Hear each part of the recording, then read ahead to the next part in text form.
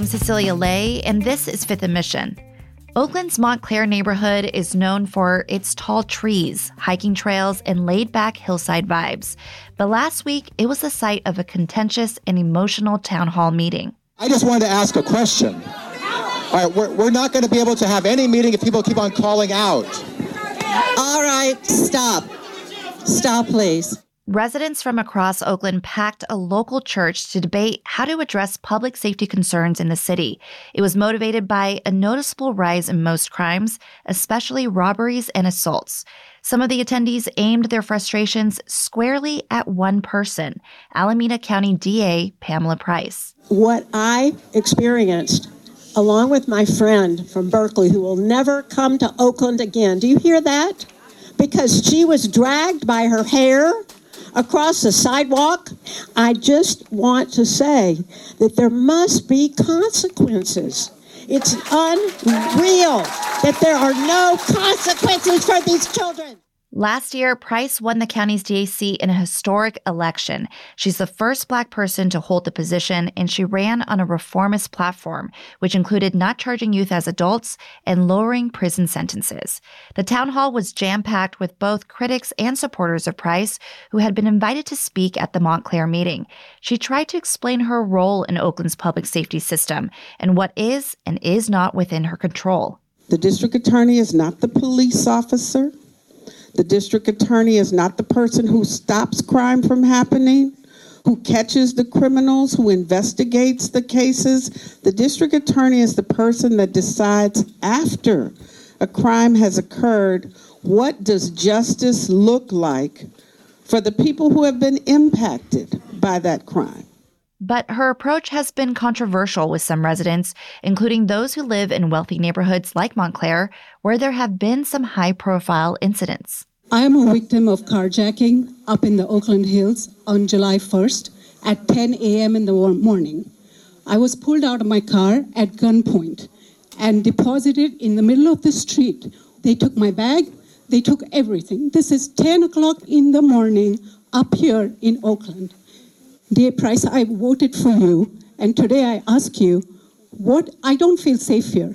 Those kinds of fears have now culminated in a recall effort to oust the Alameda County District Attorney less than a year after she took office. Sound kind of familiar? San Francisco residents know a little something about that.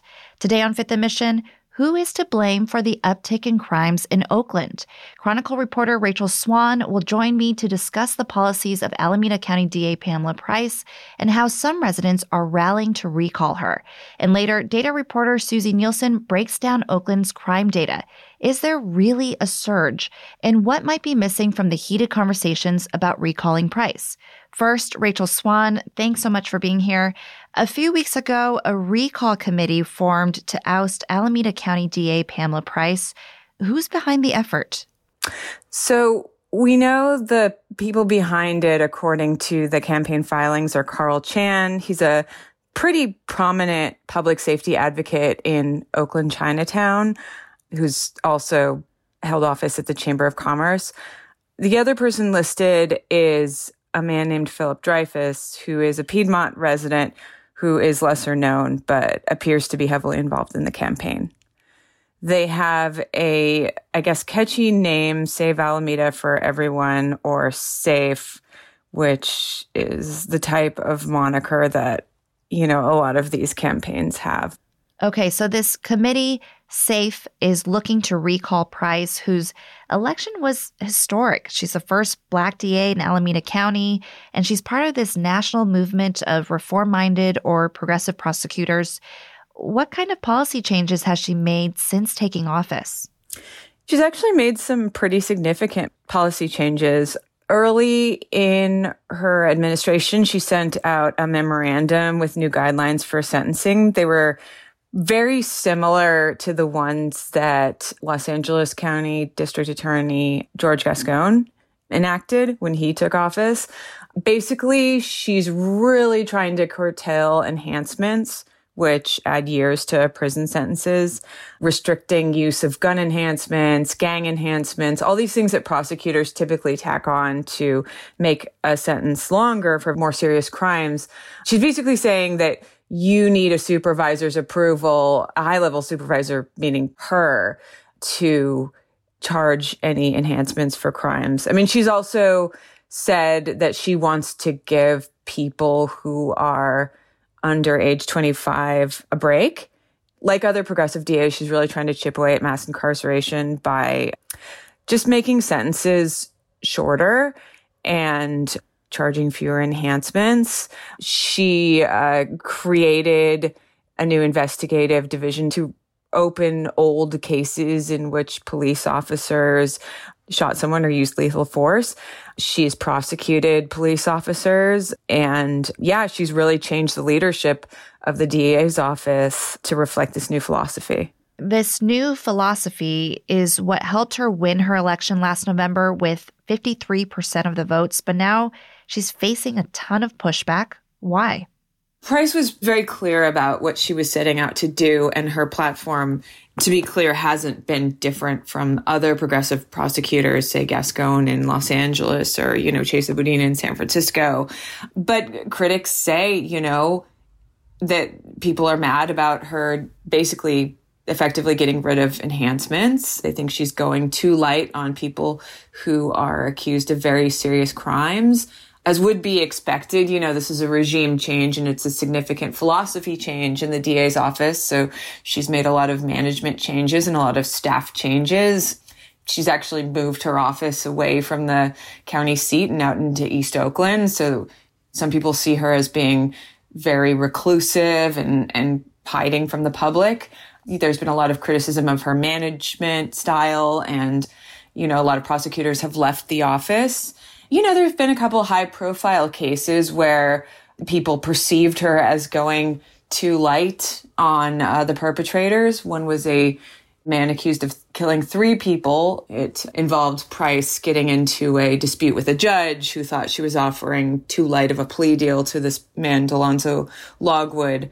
There's also the Jasper Wu case, which was a toddler killed in a gun battle on 880, and people really worried that she wasn't going to heavily charge the perpetrators in that extremely high-profile shooting. So, there was pushback against Price from the beginning, but criticism has really been building over time, especially as we're seeing more crime in Oakland. And, recently we saw the NAACP step in and send out public statements in which they criticized not only Price, but lots of city leaders and asked for a declaration of a public emergency. But they really blamed Price for some of the crime and catastrophe that was befalling the city. At the same time, Rachel, Pamela Price has been notoriously sort of selective about how she responds to her critics and media requests. How has she responded to the recall effort so far? What is she saying? Well, she's coming out pretty strong. She compared the recall effort in public statements to the January 6th insurrection on the Capitol. She's basically accused her opponents of being outside special interest groups, people backed by the Republican Party, outsiders trying to interfere with the will of the voters who elected her to office. She's also made the argument that opponents were kind of gearing up for a recall from day one or even before day one. Finally, she said that the district attorney alone cannot really control crime patterns in a city. Rightly or wrongly, a lot of what seems to be animating the recall is, this uptick of robberies and carjackings in Oakland that we're seeing. And she's saying, there's a lot of complicated elements that contribute to crime patterns, and one person doesn't hold the responsibility for all crime. And she and other progressive prosecutors as well have placed a lot of emphasis on the root causes of crime, economic factors, poverty, joblessness, things that drive people into crime, more of a social safety net philosophy.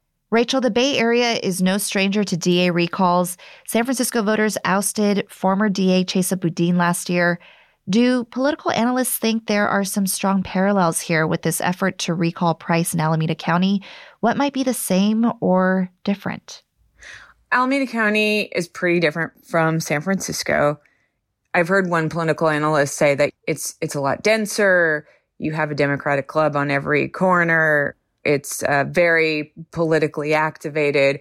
Alameda County is a lot more spread out. It's really a lot harder to galvanize voters for a recall.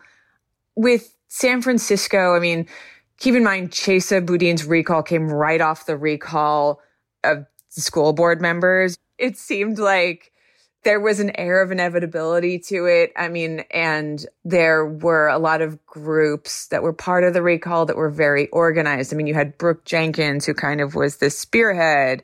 There was also, this wave of attacks on Asian Americans and Asian elders. Not to say that everyone in the Asian community of San Francisco was against Boudin, but you had this really, activist community that was very organized and helped energize the recall. So, I mean, in a way, it was just this broad-reaching, very organized effort.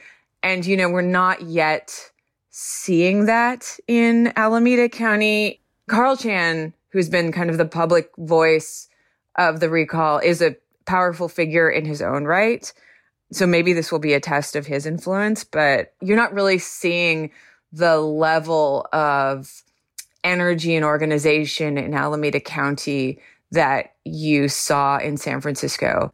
Rachel, you recently reported on a number of women in Oakland who suffered armed robberies or carjackings. No matter where you stand on Price, it is clear that many residents are feeling unsafe. They're scared. What did you take away from that reporting? One thing I took away is that the women really felt discarded, not just by Price, but by the entire system. They also felt that they weren't really getting a lot of empathy from Oakland city leaders or from law enforcement, but they also weren't getting a lot of help, they felt, from Price, who does have a victim services arm. The women's stories that I heard kind of showed to me how far-reaching this crime that we're seeing had become. A lot of them were assaulted in the daytime, when it was in a rose garden, some near Piedmont Avenue, areas that there's a lot of foot traffic, they're bustling, it kind of drove home how this is really happening all over Oakland now. Just how bad has crime gotten in Oakland? Residents are reporting brazen attacks and armed robberies, but how does that compare to historical crime trends in the city? Chronicle data reporter Susie Nielsen will share her findings after a quick break. You're listening to Fifth and Mission. You can support the newsroom that creates this podcast by signing up for unlimited access at sfchronicle.com/pod or by downloading the San Francisco Chronicle app.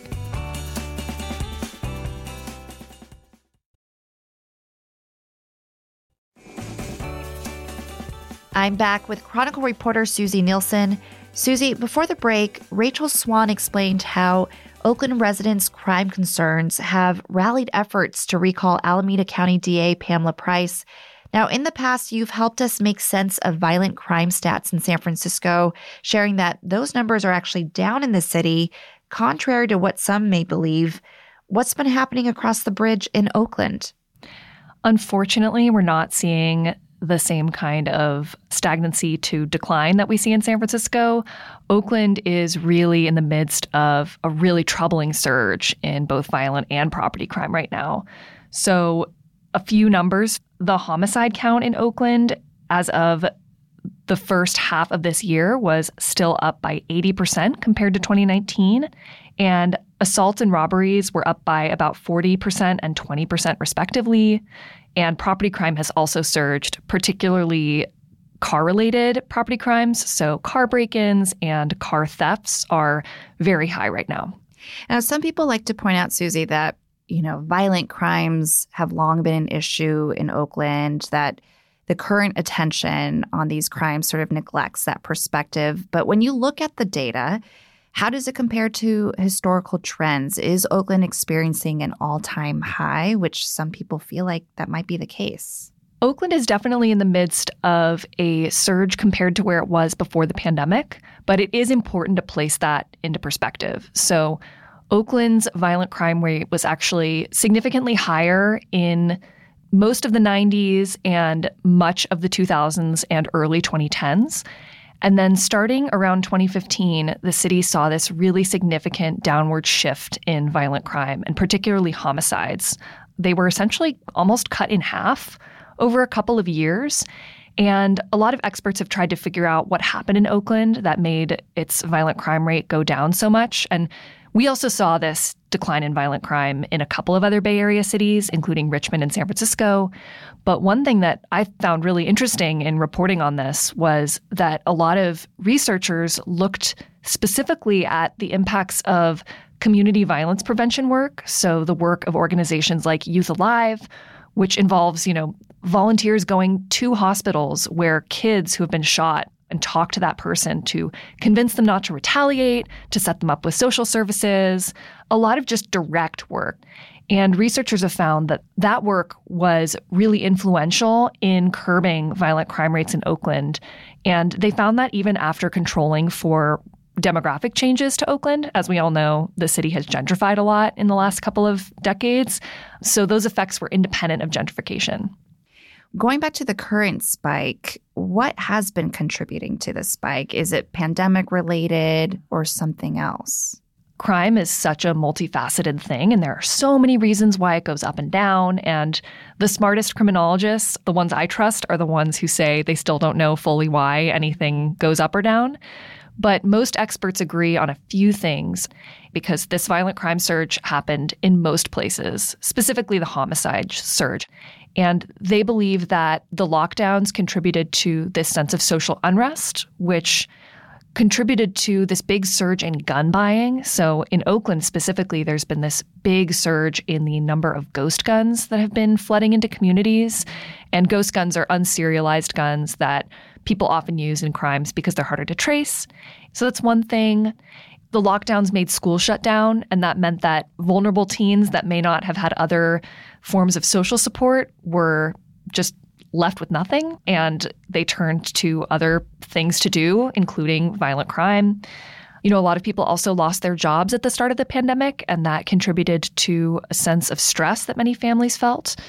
So these are a couple of different things that people have pointed to. I think Oakland is uniquely vulnerable to some of these issues because it does have a high number of lower income Black and brown youth who are left in the lurch. Like, they're the first people to be left in the lurch when this kind of thing happens. And there's also kind of this pre-existing issue with violence that was tamped down a lot by the work of these violence prevention groups. And when COVID hit, a lot of these groups couldn't do their work anymore the way that they wanted to do.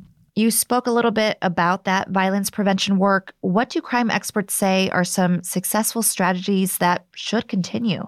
The Caught in the Crossfire program that I mentioned was really effective, I think, in bringing, these volunteers directly into the hospitals to talk with teenagers. Another thing that these programs do will often be provide young people who don't have other social support with tutoring and after-school programs.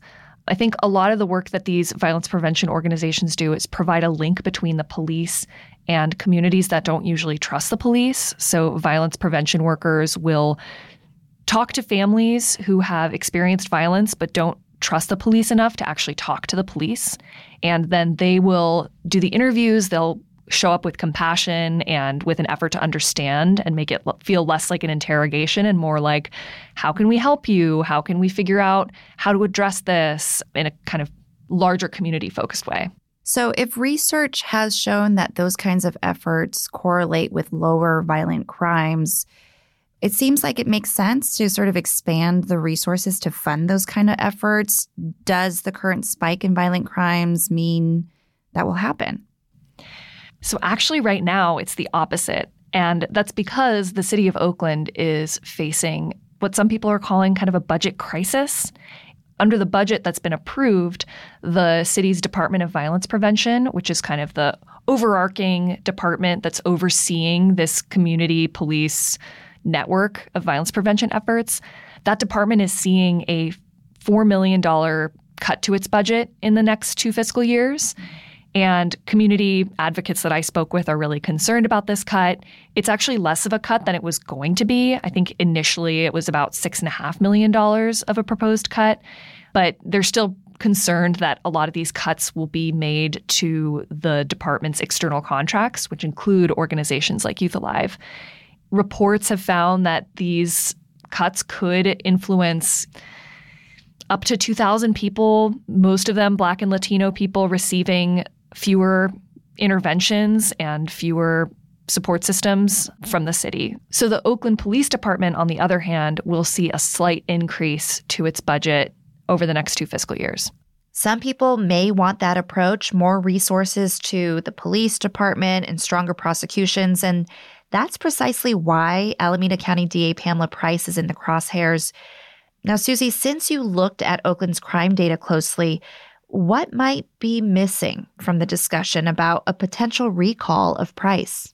Pamela Price is facing accusations on a number of different dimensions. So some folks are accusing her office of being dysfunctional, which is a thing we saw also in accusations against Chesa Boudin's office. Another thing is that they're going after her or accusing her of making poor decisions in individual high-profile cases. And then the third thing that people are arguing is that her actions and her office's actions are contributing to this surge in violent crime that we're seeing citywide. Criticisms about her office contributing to crime are just fundamentally misguided and not based in historical evidence. So firstly, this surge started happening in 2020 when the much more moderate DA, Nancy O'Malley, was the DA. And second, when you look at the last 25 years of crime rates in Oakland, they're just up and down all the time. And, you know, the DA for about 15 years before Nancy O'Malley was Tom Orloff, who was also seen as a moderate guy. He was criticized for not charging police officers in shootings, for example. So you're really seeing zero correlation here between a violent crime rate in the city and who was DA at that time. And there's actually some really good research that's starting to come out more nationally about the links between prosecutors and crime rates, because this is a really popular talking point. There's this 2021 paper by this team that looked at 35 different jurisdictions that had elected what they called reform-minded prosecutors. So that would be a progressive prosecutor. And they looked at all 35 and they found no correlation and no real connection between crime rates and a progressive DA's election. So I think that study was really exhaustive. The DA's office isn't tasked with responding to or preventing crime. It's tasked with charging. And in Oakland, as in many major cities, the police are not solving a majority of crimes. They're not even solving a majority of homicides in Oakland right now. So you can see that there's a bigger breakdown that's happening way before any crime gets to the DA's office. There's so much crime going on in Oakland right now. There's not a lot of police community trust, and there's so many deeper factors that have to be addressed before we really think about what role the DA plays in crime rates. This is certainly really complicated. Thank you for helping us understand it, Susie. Thank you. Susie Nielsen is a data reporter at The Chronicle. Thanks to her and my other guests, reporter Rachel Swan, for being on the show. You can find their reporting on Pamela Price and Crimes in Oakland online at sfchronicle.com and on the Chronicle app. Thank you to the North Hills Community Association for the town hall audio you heard earlier.